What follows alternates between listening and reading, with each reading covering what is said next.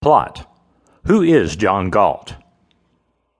In addition to the enormous length of Atlas Shrugged, what makes Rand's seminal work so unique and complex are the labyrinth-like plots.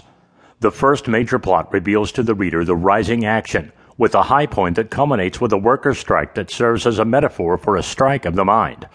Rand supplies readers with foreshadowing and indirect hints of the existence of this strike, all the while using subplots to keep the events of the major plot hidden so that the impending strike only reveals itself in a slow and retrospective way. These subplots include the actions of two main characters, Dagny Taggart and Hank Reardon, and their dual struggle to save their respective companies and industries through the John Galt Railroad line, and Dagny's quest to find the inventor of a revolutionary new engine. As the major female character, Dagny also desires to stop and destroy those evil forces that are draining the brain trust of the world.